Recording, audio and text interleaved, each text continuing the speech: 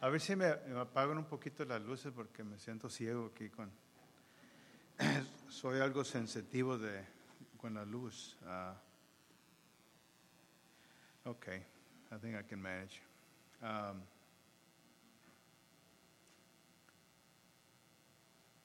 Si gustan abrir sus Biblias, hemos empezado una serie de sermones, pláticas, conversaciones con ustedes sobre Ezequiel. Uno de los libros un poco desafiantes para leer o explicar o sacarle sentido, pero hay muchas joyas que están ahí que nos conviene y nos ayuda en nuestro día. Una de las cosas que hay en la palabra del Señor que siempre es pertinente a nuestra vida, no importa la edad, no importa las circunstancias, siempre la palabra cae a un tiempo oportuno. Y no dudo de que habrá algo que el Señor va a plantar en nuestro corazón en este día. Esta linda congregación, y si hay visitantes, gracias que están con nosotros esta mañana. Ezequiel capítulo 12, verso 15 y 16. Gracias a nuestro pastor Paul Flores, doctor Paul Flores, que me da la oportunidad ocasionalmente de venir a exponer la palabra entre varios predicadores que tenemos aquí. Y gracias por cada uno que el Señor está usando. No olviden de orar por sus pastores, por Paul y Mónica, siempre orando por ellos. Siendo pastor es una de las bendiciones más grandes y uno de los desafíos más grandes que hay. Si tener 2, 3 hijos es una cosa, pero tener una congregación de familia, esa es otra. Así que, y muchas diferentes áreas de responsabilidad. Y oremos por él. No sé si él se sintió como Ezequiel a veces, pero a veces los pastores nos sentimos bastante por la grey. En Ezequiel capítulo 12, verso 15, 16, estoy leyendo y voy a estar leyendo de 2 diferentes versiones de Valera. Una es del año 60 y el otro es 95 y el contemporáneo. Así que a veces voy a brincar de las versiones. No voy a pensar que estoy leyendo de algún libro apócrifo o algún libro que no es. ¿Okay? Es nomás otra versión, gloria a Dios. Dice, cuando haya, capítulo 12, verso 15, 16, cuando los haya dispersado totalmente entre las naciones y por toda la tierra, sabrán que yo soy el Señor. Esa es una frase que quiero que no se nos olvide. 16, sin embargo, dejaré que unos pocos de ellos escapen de la espada y del hambre y de la peste, para que cuenten todos los hechos repugnantes entre las naciones a los que lleguen. Así sabrán que yo soy el Señor. Padre, gracias por tu palabra y pido, Señor, tu gracia, tu sabiduría, Señor, en simplemente comunicar el mensaje que tú deseas. Padre, venimos esta mañana con la idea de honrarte, de darte gracias, de servirte, de recibir de ti y también compartir con otros. Señor, si venimos con algunas cargas, algunas plegarias, algunas peticiones o necesidades, preocupaciones o ansiedades, que podamos descargarlo hoy este día y saber que tú eres nuestro descanso. Tú eres, como dice Ezequiel, nuestro santuario, no importa las circunstancias donde estamos. Tú eres nuestro refugio, Señor, nuestro amparo y fortaleza en medio de las tribulaciones. Te damos gracias por tu presencia, tu ánimo, tu palabra en el nombre de Cristo. Amén. Amén. Dios me los bendiga. Pueden tomar sus lugares. Brother Sammy lo vi esta mañana tocando el bajo. No lo había visto tocar el bajo. porque no lo había tocado. Y it's good. Que el hermano Mario, los dos, y la hermana que estaba dirigiendo, very good. Amen. Quiero que se animen por ahí los que dicen, dicen, no sé. Anímase, anímase. Es tan lindo acá. Ese es como el lugar santísimo. Nomás, la jovencita. Yeah, what's her? First time. Oh, it was her first time. Amen.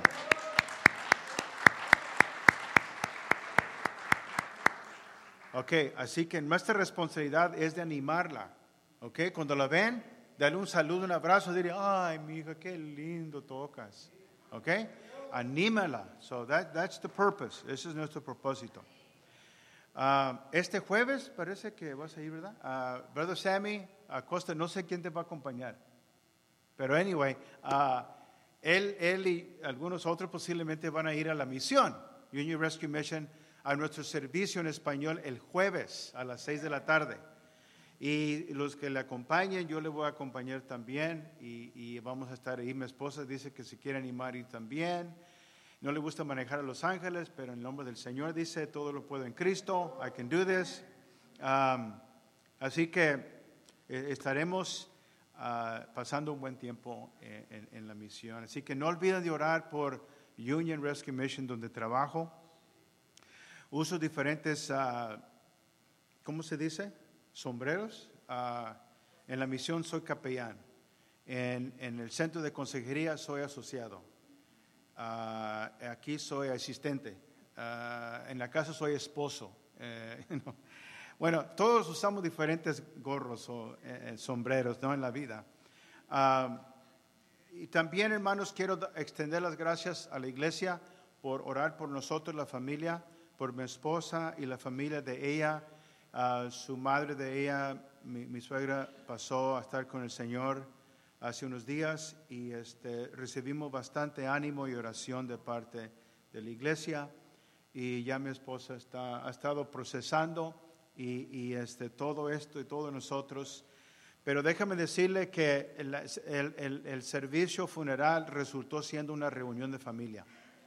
Nos gozamos en la casa de mi cuñado, Eri, y su esposa y familia, y nos juntamos y convivimos. Teníamos 40 años de no vernos, esos muchos años, algunos. Así que fue algo muy bonito, muy agradable, y gracias por sus oraciones. Mi cuñado Eri Aldaco va a correr en el maratón hoy, está corriendo.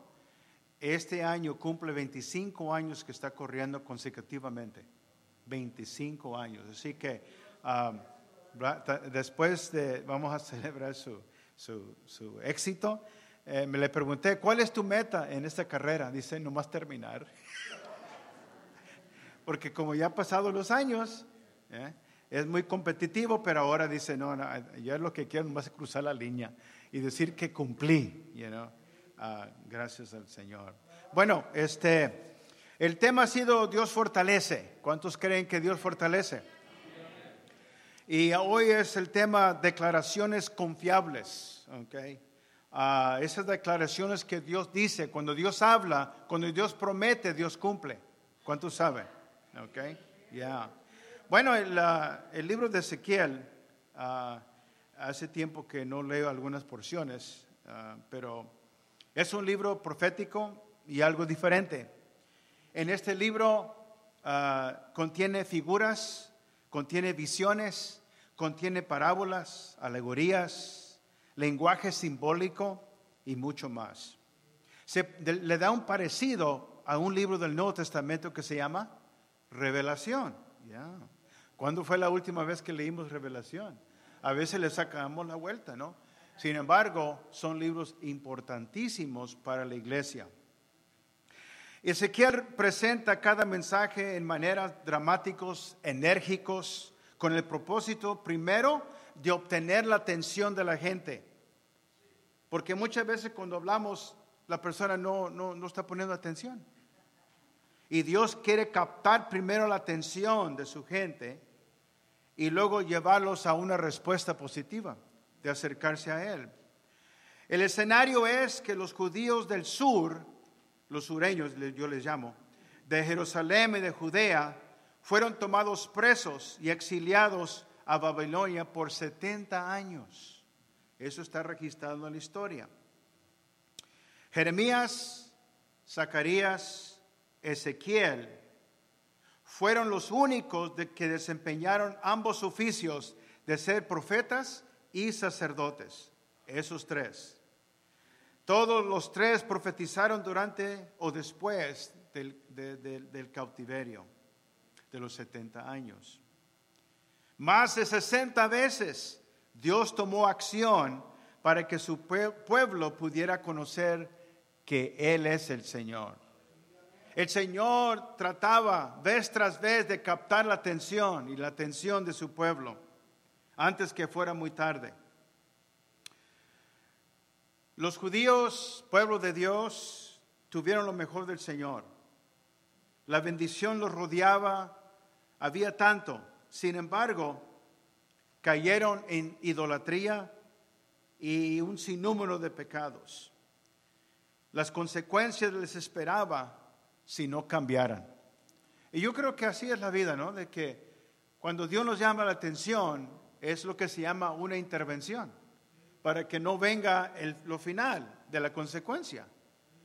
Se puede intervenir, pero si no respondemos cuando Dios nos habla, cuando Dios nos redarguye, cuando Dios nos llama la atención en alguna área de nuestra vida que necesita cambiar o necesita parar, entonces hay consecuencias. Yo trabajo con hombres en recuperación y las recaídas son mucho más de lo que nosotros queremos. Es muy triste cuando un hombre ha caminado por meses sobrio, sano, saludable, logrando sus metas y por un descuido recae. Y luego los hemos visto recaídos y cambiados totalmente. Y es duro y difícil ver personas que se han desviado, se han descarriado del camino y luego sufren consecuencias que dañan sus vidas. La historia de Israel cuando vinieron los babilonios, ellos vinieron y atacaron a Judea y a Jerusalén en 3 diferentes tiempos. No todo fue de un jalón, como dicen, ¿no? De un día o de un día para otro. No, había 3 diferentes fases. En la primera campaña, en el año 605, fue la primera. Invadió los babilonios y se llevaron una cantidad de judíos para Babilonia. Y en ese grupo estaba uno de los profetas llamado Daniel. Él se lo llevaron, fue exiliado y se lo llevaron a Babilonia. Luego, 8 años después, en el segundo ataque, en el año 597, más fueron tomados presos. Y en ese viaje, en ese exilio, fue tomado Ezequiel y Joaquín, el rey de Judá. Esos dos, inclusive otros que también se llevaron para Babilonia. Qué duro es cuando uno es trasplantado de un lugar a otro lugar, como preso, como cautivo, y tener que ajustarse a otra cultura. 10 años después, porque ya cuando Ezequiel está escribiendo, todavía el último campaña no había llegado todavía. Él está dando mensajes a los que están en Babilonia y a su gente que está en Jerusalén, sin tener celulares, sin tener correo, sin tener todas esas cosas. Ellos se están comunicando y Dios está pensando en los que están en Babilonia y Dios está pensando en los que están en Jerusalén. ¿Por qué? Porque no importa dónde está el pueblo del Señor, si son obedientes o desobedientes, Dios no deja de seguir persiguiendo a sus hijos para que cambien. Eso es lo que veo yo del Señor, qué tan grande es. El Señor dice, yo los tengo aquí. I know where you're at. Yo sé dónde estás y yo voy a seguir. Yo voy a tener mis siervos y mi gente predicando ahí, llamándole la atención en Babilonia. ¿Por qué? Porque Dios es rey sobre Nabucodonosor y todos los reyes de la tierra. No importa la autoridad que hay, Dios está encima de todo. A lo contrario, hasta Dios usó a Nabucodonosor para ejecutar sus planes. Wow, tremendo. El nombre Ezequiel significa Dios fortalece. Dios fortalece. ¿Qué mensaje para el pueblo cuando está desamparados y en otro lugar? Cuando uno se ve en una situación alejado del plan de lo que uno tiene. ¿Verdad que uno planifica su día, planifica su semana, planifica su mes y a veces todo se cambia? Y las cosas que quiso lograr en el día o en la semana no se logró. Y resultamos frustrados. Parece que me están escuchando. That's true.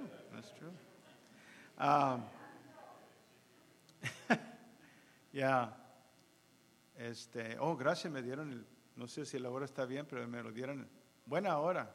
Give me time. Fíjese que su nombre también puede significar que Dios endurece. Fíjese que cuando uno se aparta y comienza a independizarse del Señor, es cuando se endurece el corazón. En la misión, cuando uno de los hombres se anda resbalando y anda haciendo lo que no debe, su actitud cambia. Es más defensivo, es más sensitivo. Cuando le dicen, le llamas, ¿y por qué? ¿Quién está preguntando? ¿Y qué derecho tienes? Válgame. Y antes no, decía, ok, está bien, lo que sea, yo me ajusto lo que sea. Está, muy flexible. Pero cuando se va apartando uno y alejando del Señor, se endurece y es más inflexible. Fíjese cómo trabajan las cosas. Y a veces uno mismo no lo nota, pero los demás lo notan. En la familia, ¿qué pasó con daddy, con mami, con mi hijo? Ahí en Ezequiel capítulo 12, Ezequiel, es algo tremendo de que cómo Dios escoge a un hombre llamado Ezequiel, que era sacerdote y ahora el Señor lo está usando como profeta. Y él se somete al Señor, el Señor lo unge, lo aparta para servirle a él. Y Ezequiel tiene la misma mentalidad en Jerusalén que lo que tuvo en Babilonia. Él no cambió. A veces cuando pasan circunstancias uno cambia, pero Ezequiel era el mismo en una situación como lo fue también en la otra. Así que exiliado ya, viviendo entre la gente, ya pasando algún tiempo, porque tenía como 30 años de edad cuando comenzó a desempeñar este oficio, este ministerio, se prestó viviendo entre la gente, viendo lo que está pasando. El Señor le dice que él comienza a desarrollar, a hablar y a explicar las cosas al pueblo, a llamar la atención al pueblo, captar su atención en diferentes maneras. Una de esas maneras era de jugar el papel de un actor, de pretender jugar el papel de una persona. Así que el Señor le da instrucciones. Dios es el director y el escritor. Dios es el que cierra la cortina al final. Y obviamente que la cortina cuando se cierra es la invasión del ejército babilónico al final. En el capítulo 12, verso 1 y 2 dice, la palabra del Señor vino a mí y me dijo, hijo de hombre, tú habitas en medio de un pueblo rebelde. Desde los primeros capítulos hasta el capítulo 12 y que sigue, el Señor le sigue recordando que estás tratando con un gentío que están tremendos. No son fáciles. Gracias a Dios que nosotros aquí en la Iglesia del Redentor somos muy flexibles, tratables y no tenemos esos problemas, no somos rebeldes. Pero este pueblo estaba rebelde y no nomás de una ocasión, ya tenían bastante tiempo. Luego dice, tienen ojos para ver, pero no ven. Tienen oídos para oír, pero no oyen, porque son un pueblo rebelde. El capítulo 11 explica un poco por qué es que habían llegado así, aún años antes. Dice que había líderes en la ciudad. Y los líderes estaban maquinando perversidad y dando malos consejos al pueblo. Así que cuando ellos daban esos consejos seguido, estaban llegando a los oídos del pueblo y poco a poco los estaba persuadiendo de que lo que Ezequiel tenía que decir y que las promesas del Señor no hay que poner atención, hay que escuchar otros mensajes, otros consejos que son aparte de los del Señor, y la gente comenzó a convencerse de otras palabras, otros consejos aparte. Así que ellos ya estaban convencidos y cuando Dios hablaba, no contestaban. Venía la palabra al corazón y rebotaba, y rebotaba, y rebotaba. Pero Ezequiel fue llamado a trabajar en esa situación. Si nosotros estamos en situaciones difíciles, trabajando con personas que no son cristianos, ¿qué es lo que el Señor quiere? Señor, cámbiame, Señor, a un lugar donde hay más cristianos, Señor. Cámbiame, Señor, donde hay gente más flexible, pero esta gente son perversos, no te conocen, maldicen y qué sé yo. El Señor nos dice a nosotros, hermanos, es exactamente donde Dios lo quiere. No lo quiere donde está la luz, lo quiere donde están las tinieblas. A eso el Señor los quiere. Ezequiel no permitió que las actitudes de la gente, ni los líderes, ni sus prácticas, ni palabras, y críticas, y aún las circunstancias, apagara su espíritu. Su primer compromiso era servir al Señor, obedecer al Señor, y saber que su gozo venía de parte del Señor y no sus circunstancias. Exiliados con los demás en una tierra pagana, en una cultura diferente, idioma diferente, nunca se sintió intimidado. Y nosotros tenemos la escritura que nos dice: mayor es aquel que está en nosotros que el que está en el mundo. Y sin embargo a veces nos dejamos llevar por esas corrientes que vienen y a veces nos intimidan. La otra cosa, hermanos, es que los líderes de Israel descuidaron su ministerio. Y es una responsabilidad de nosotros, todos los que somos líderes, tenemos una gran responsabilidad de representar a Cristo. Nuestros consejos deben de reflejar las Escrituras, las verdades y valores que reflejan el Señor. Cuando hay consejos que contradice la palabra, hermanos, tenemos que discernir eso. Ya porque viene un consejo de una persona en alta posición, no significa necesariamente que es un buen consejo. Tenemos que discernir, tenemos que compararlo con las Escrituras. ¿Qué es lo que dice el Señor? Y a veces agarrar consejos de otros también. No tan fácilmente llevarnos por el consejo de otros. Demostró 3 cualidades Ezequiel como un buen líder.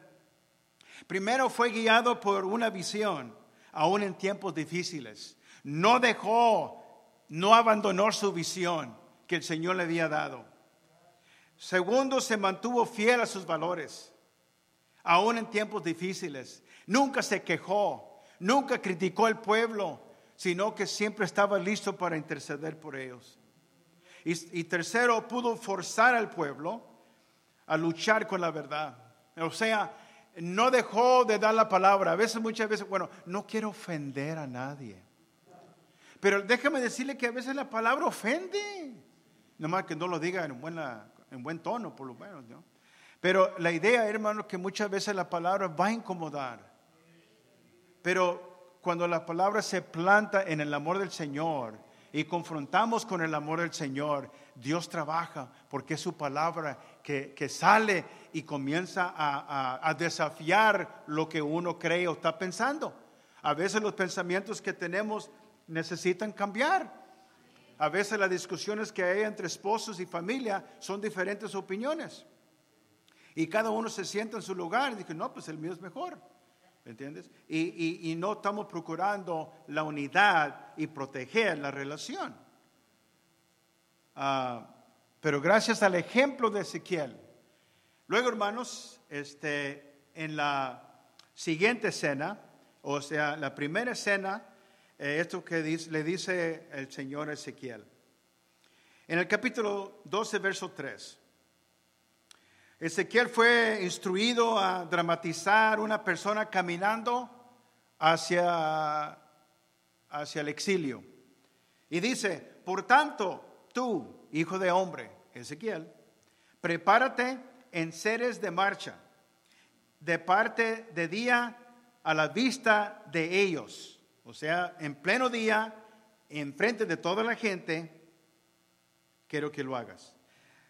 Te pasarás de tu lugar a otro lugar a la vista de ellos, por si tal vez atienden, porque son una casa rebelde. O sea, quería dramatizar de que él iba a pretender a ser un judío, de que iba a cargar todas sus cosas y luego iba a salir en frente de toda la gente. Ya lo conocen bien, el profeta aquí viene con algo más, pretendiendo siendo un judío que va a ser exiliado, a pesar de que ya está ahí. ¿Para dónde vas? Si estás pretendiendo ir a Babilonia, pues ya estás aquí. Okay, él ya está andando en frente de todos y dicen, ¿y este qué trae hoy?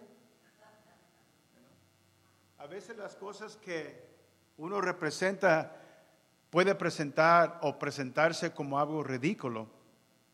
Y déjame decirle, hoy en día el evangelio es ridículo para muchos. Usted le habla a alguien acerca de Cristo, dice, no, eso es muy anticuado ya. Estamos en tiempos modernos, es algo que ya no tiene sentido. Okay. Sin embargo, Ezequiel fue obediente, okay, y lo hizo. Y los judíos habían recordado que lo habían experimentado anteriormente. O sea, ellos se acordaron que hace pocos años que realmente fueron exiliados de Jerusalén y de Judea y transportados a Babilonia. Okay. Así que eso viene a la memoria. Número 2, hermanos, se está hablando también el mensaje a los que todavía están en Jerusalén. Usted sabe que dicen, no, ya se fue un grupo. Y luego ya se fue el otro grupo. Y luego ya pasa el tiempecito y dice, no, pues parece que ya no viene a nosotros. Y luego los falsos profetas dicen, no te preocupes, Dios nos libra, Dios nos rescata, no lo escuchas a Ezequiel, no escuchas a Jeremías. Eso ya está anticuado. Todo está bien. Y si algo pasa, inmediatamente Dios lo va a rescatar. ¿Okay? O sea, le estaba dando mucha motivación y mensaje, pero no era exacto, no era lo que Dios estaba diciendo, ¿okay? Sino que era conveniente a ellos y era algo como comezón a los oídos que la gente quería escuchar. Ellos pensaban que posiblemente estaban exentos de una deportación. La fuerza y el poder de personas cuando dan malas noticias al pueblo. Ezequiel 13:16 dice, los profetas de Israel que profetizan acerca de Jerusalén y que vieron para ella visión de paz. Es lo que estaban diciendo. No, yo veo visión de paz, hermanos. Yes. Parecía la mera cosa. Hasta con emoción lo decían. Dice, y el Señor dice, no habiendo paz, Jehová el Señor dice. Ustedes están dando un mensaje de paz. Paz no viene. No ven lo que viene. Ajusten su mensaje, pero no. En la escena número 2, y sigue adelante. Dice, al caer la tarde, dice, en el verso 4 al 6, muéstrales tu equipaje. Esta es otra versión contemporánea, ¿no? Y a la vista de ellos ponte en marcha como si estuvieras yendo a cautiverio. Eso ya lo hizo. Haz que te vean abrirte el paso a través de la muralla y sal de la ciudad. Okay. Aquí se le añade un poquito más. O sea, va y busca una manera de salirse. No nomás andar ahí, pero ahora vamos a escapar, vamos a salir. Así que la idea es ahora que está pretendiendo ser una persona que quiere escaparse. Verso 6, échate al hombro el equipaje y sal con él de noche. Ya no es de día. ¿Por qué? Porque cuando uno quiere intentar algo, piensan que Dios no ve de noche. y así que lo hizo de noche para que en el tiempo de la invasión, eso fue cuando el rey Nabucodonosor invadió por la última vez, y esta persona, este hombre que no lo declara su nombre, quiso escaparse, con el rostro cubierto, dice, y sin mirar al suelo. Haz todo esto a la vista de ellos, o sea, a la vista de la gente, porque yo he puesto de ejemplo para el pueblo de Israel. O sea, Dios sabe el intento de todos. Él sabe nuestro entrar y nuestra salida. Él sabe y conoce los movimientos de sus hijos, esté bien o esté mal, lo conoce. Y simplemente quiere revelar de que Él es el Dios soberano. Estos falsos profetas te están diciendo algo incorrecto. Yo conozco las cosas y yo conozco los detalles de cada persona. Este hombre quiso intentar salirse a las escondidas para que no lo mataran. ¿Okay? Y este príncipe era Sedequías. Joaquín era el último rey de Judá. Y sucedió que en el segundo fase de invasión se lo llevaron. Entonces el rey Nabucodonosor puso a Sedequías como rey, como títere para él, y lo demandó que fuera fiel a Babilonia. Pues ahí estuvo. Así que cuando sucedió esto y cuando invadieron, y esto lo explica Jeremías capítulo 39, por si acaso alguien tiene pregunta. Jeremías explica exactamente lo que sucedió cuando sucedió este incidente. Dice que el rey Nabucodonosor y los soldados vieron que se había escapado Sedequías y que se había caminado, y lo agarraron cerca de Jericó en el valle. Y ahí lo agarraron. Y fíjese cómo dice la escritura acerca de eso. Dice que con el rostro cubierto sin mirar al suelo, a las escondidas, haz todo a la vista de ellos, porque yo he puesto de ejemplo para el pueblo de Israel. Lo agarraron, hermanos, y luego sus hijos lo mataron enfrente de él. Luego después le sacaron los ojos, y luego después lo llevaron preso, y eso terminó su vida de él. Joaquín fue llevado preso. Y dice Jeremías que el rey tuvo un pensamiento diferente de Joaquín. Lo sacó de estar preso y le permitió comer de la misma comida del rey. Le dio ciertos privilegios. ¿Por qué? Porque uno había renunciado a su Dios y el otro había permanecido sirviendo al Señor. Dios sabe, hermanos, no importa la circunstancia, si uno es fiel al Señor. No importa cuando uno pasa por lo más difícil de la vida y parece que no hay salida, el Señor conoce su corazón. Manténgase fiel, porque Dios nos fortalece si estamos en nuestro Jerusalén, o estamos en casa, o estamos en Babilonia, o estamos en lugares que son difíciles, que hay mucho contratiempo. Ahí también está el Señor para ampararlo y fortalecerlo y ayudarle a seguir adelante. Una de las cosas que era tan difícil para Israel era de poder servir al Señor individualmente. Como era un pueblo del pacto, siempre estaban seguros como el pacto. No, somos el pueblo de Dios, somos el pueblo del Señor. Somos miembros de la iglesia del Redentor. Pero también, hermanos, somos responsables individualmente de servir al Señor también. No solamente envolvernos con los demás y pensar que estamos protegidos porque somos parte del grupo o parte de la familia del Señor. Dios espera que nosotros también podamos ser responsables con nuestra vida directamente con el Señor. Ezequiel 18:20 dice: solo el que peque merece la muerte. Ningún hijo pagará por el pecado de su padre, ni tampoco ningún padre pagará por el pecado de su hijo. El hombre justo será juzgado por su justicia y el malvado será juzgado por su maldad. Así que hay esa responsabilidad individual también. Cuando van creciendo nuestros hijos, enseñarles: mi hijo, ya eres de edad, Ya eres responsable por tu conducta, tus decisiones acarrea consecuencias. A veces la decisión es buena y tiene buenas consecuencias y a veces no, acarrea otras consecuencias. Pero siempre hay consecuencias. Dios usa, hermanos, a los fieles donde quiera que están. Ezequiel 12, 15, 16 dice: cuando los haya dispersado totalmente las naciones y por toda la tierra, sabrán que yo soy el Señor. Acabamos de leerlo.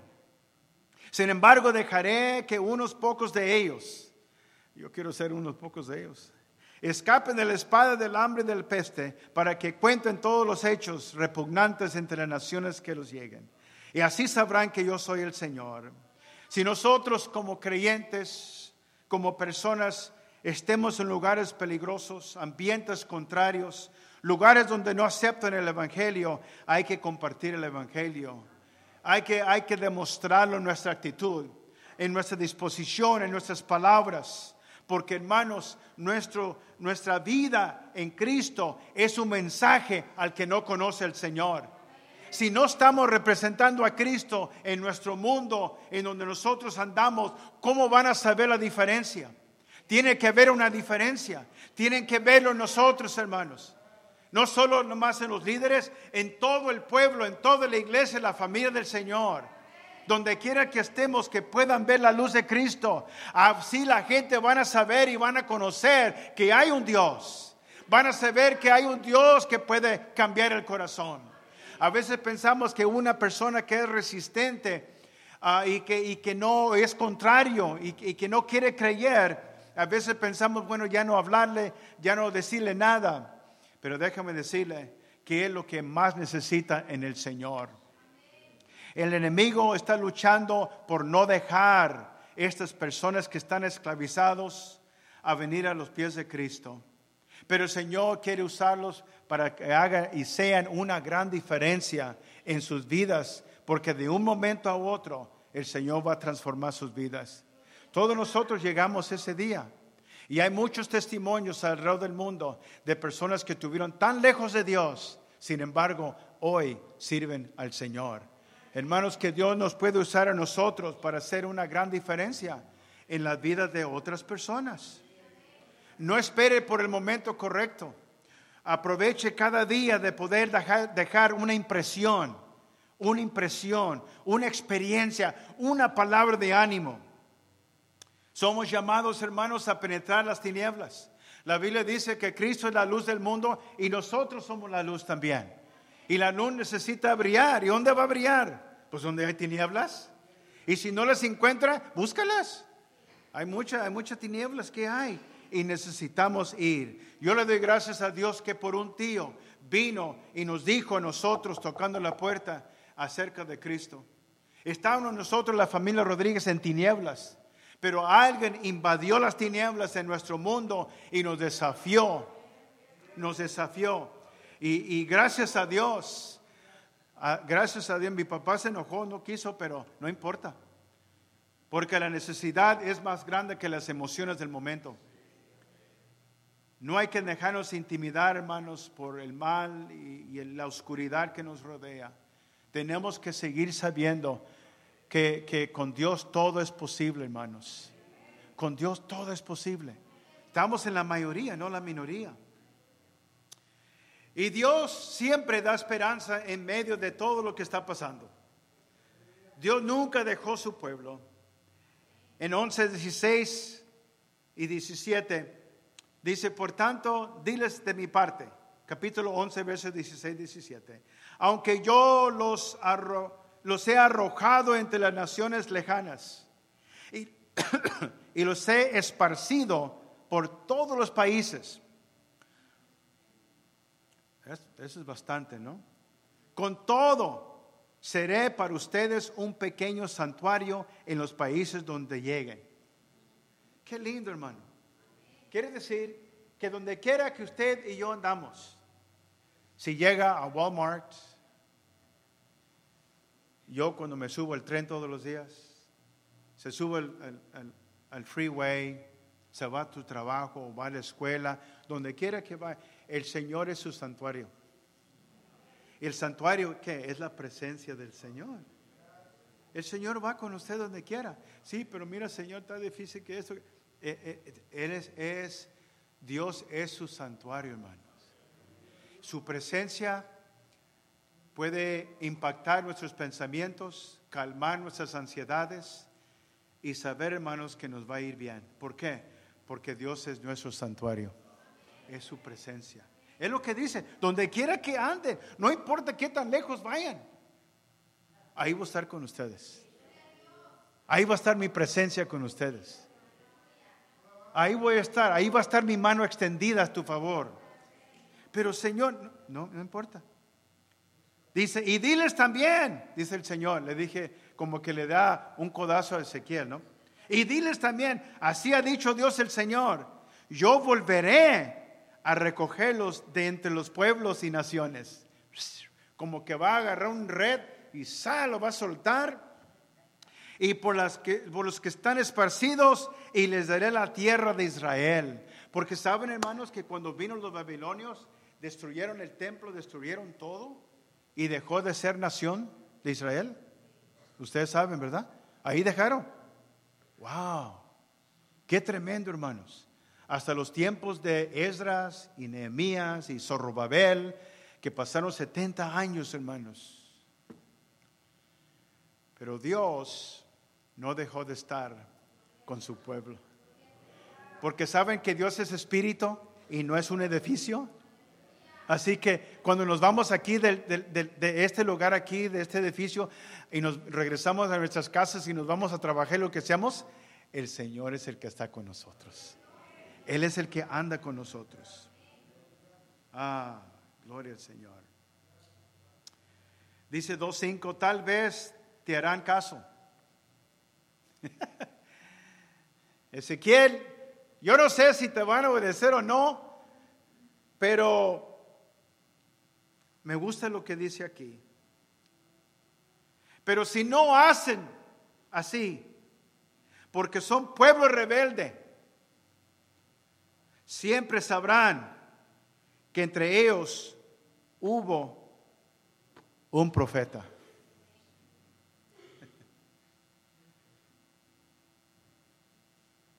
En otras palabras, Dios siempre va a tener representación en donde quiera. ¿Quién es el representante en su familia? En su trabajo, en la escuela, en las tiendas donde van. ¿Quién es el que está representando al Señor ahí? El Señor dice, ¿sabes qué? Si la gente obedece, no obedece, si la gente te acepta, no te acepta, si la gente es flexible, inflexible, eso no es el detalle, no es el punto, Ezequiel. El punto es que yo no quiero que mi pueblo viva sin saber que siempre hubo personas que estaban representándome a mí ahí cerca de ellos. ¿Ok? Así que su presencia en su matrimonio, su presencia en su familia, su presencia en su trabajo es de inmensa es importantísimo para Dios. Pero Señor, no veo cambio. Mis hijos siguen igual, mi marido, mi esposa, que esto, que el otro. Quédate ahí, no te muevas. Quédate ahí, séame fiel. Yo soy el que cambia los corazones. Yo soy el que transforma las vidas. Tú nomás represéntame. Tú nomás sea mi luz. Y yo hago la obra.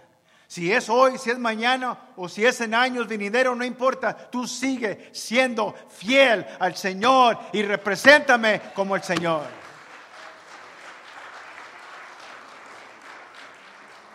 Pongámonos de pies.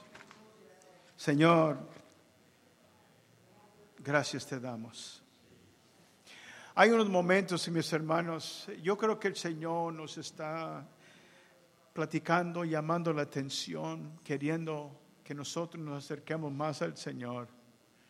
Y saber, hermano, que usted es una persona importante, es un mensajero, un representante de Cristo en su hogar, en su familia, donde quiera. Yo le invito al pueblo que pase aquí conmigo. Pasemos aquí un momento a decirle, Señor, yo quiero que mi corazón sea flexible para ti, Señor. Yo quiero obedecerte, Señor, que cuando tú me hablas, yo quiero responder positivamente a ti. Porque, Señor, a veces las cargas son pesadas y a veces, Señor, me deprime. A veces me inquieta mi corazón. A veces pienso yo, ¿hasta cuándo, Señor? Pero tú me recuerdas este día que tú eres nuestro santuario. Tú eres, Señor, para nosotros nuestra protección. Tú eres para nosotros nuestro refugio. Tú eres para nosotros nuestra respuesta. Tú eres para nosotros, Señor, la intervención máximo. Y gracias te damos, oh Dios, en esta mañana. Iglesia del Redentor, gracias te damos, Señor. Dame el valor, Señor. Dame la gracia, dame la facilidad de representarte en mi familia y en mi trabajo, Señor. Con amigos, con vecinos, ayúdame a representarte, Señor. Y poder animar a otros que vengan a los pies de Cristo.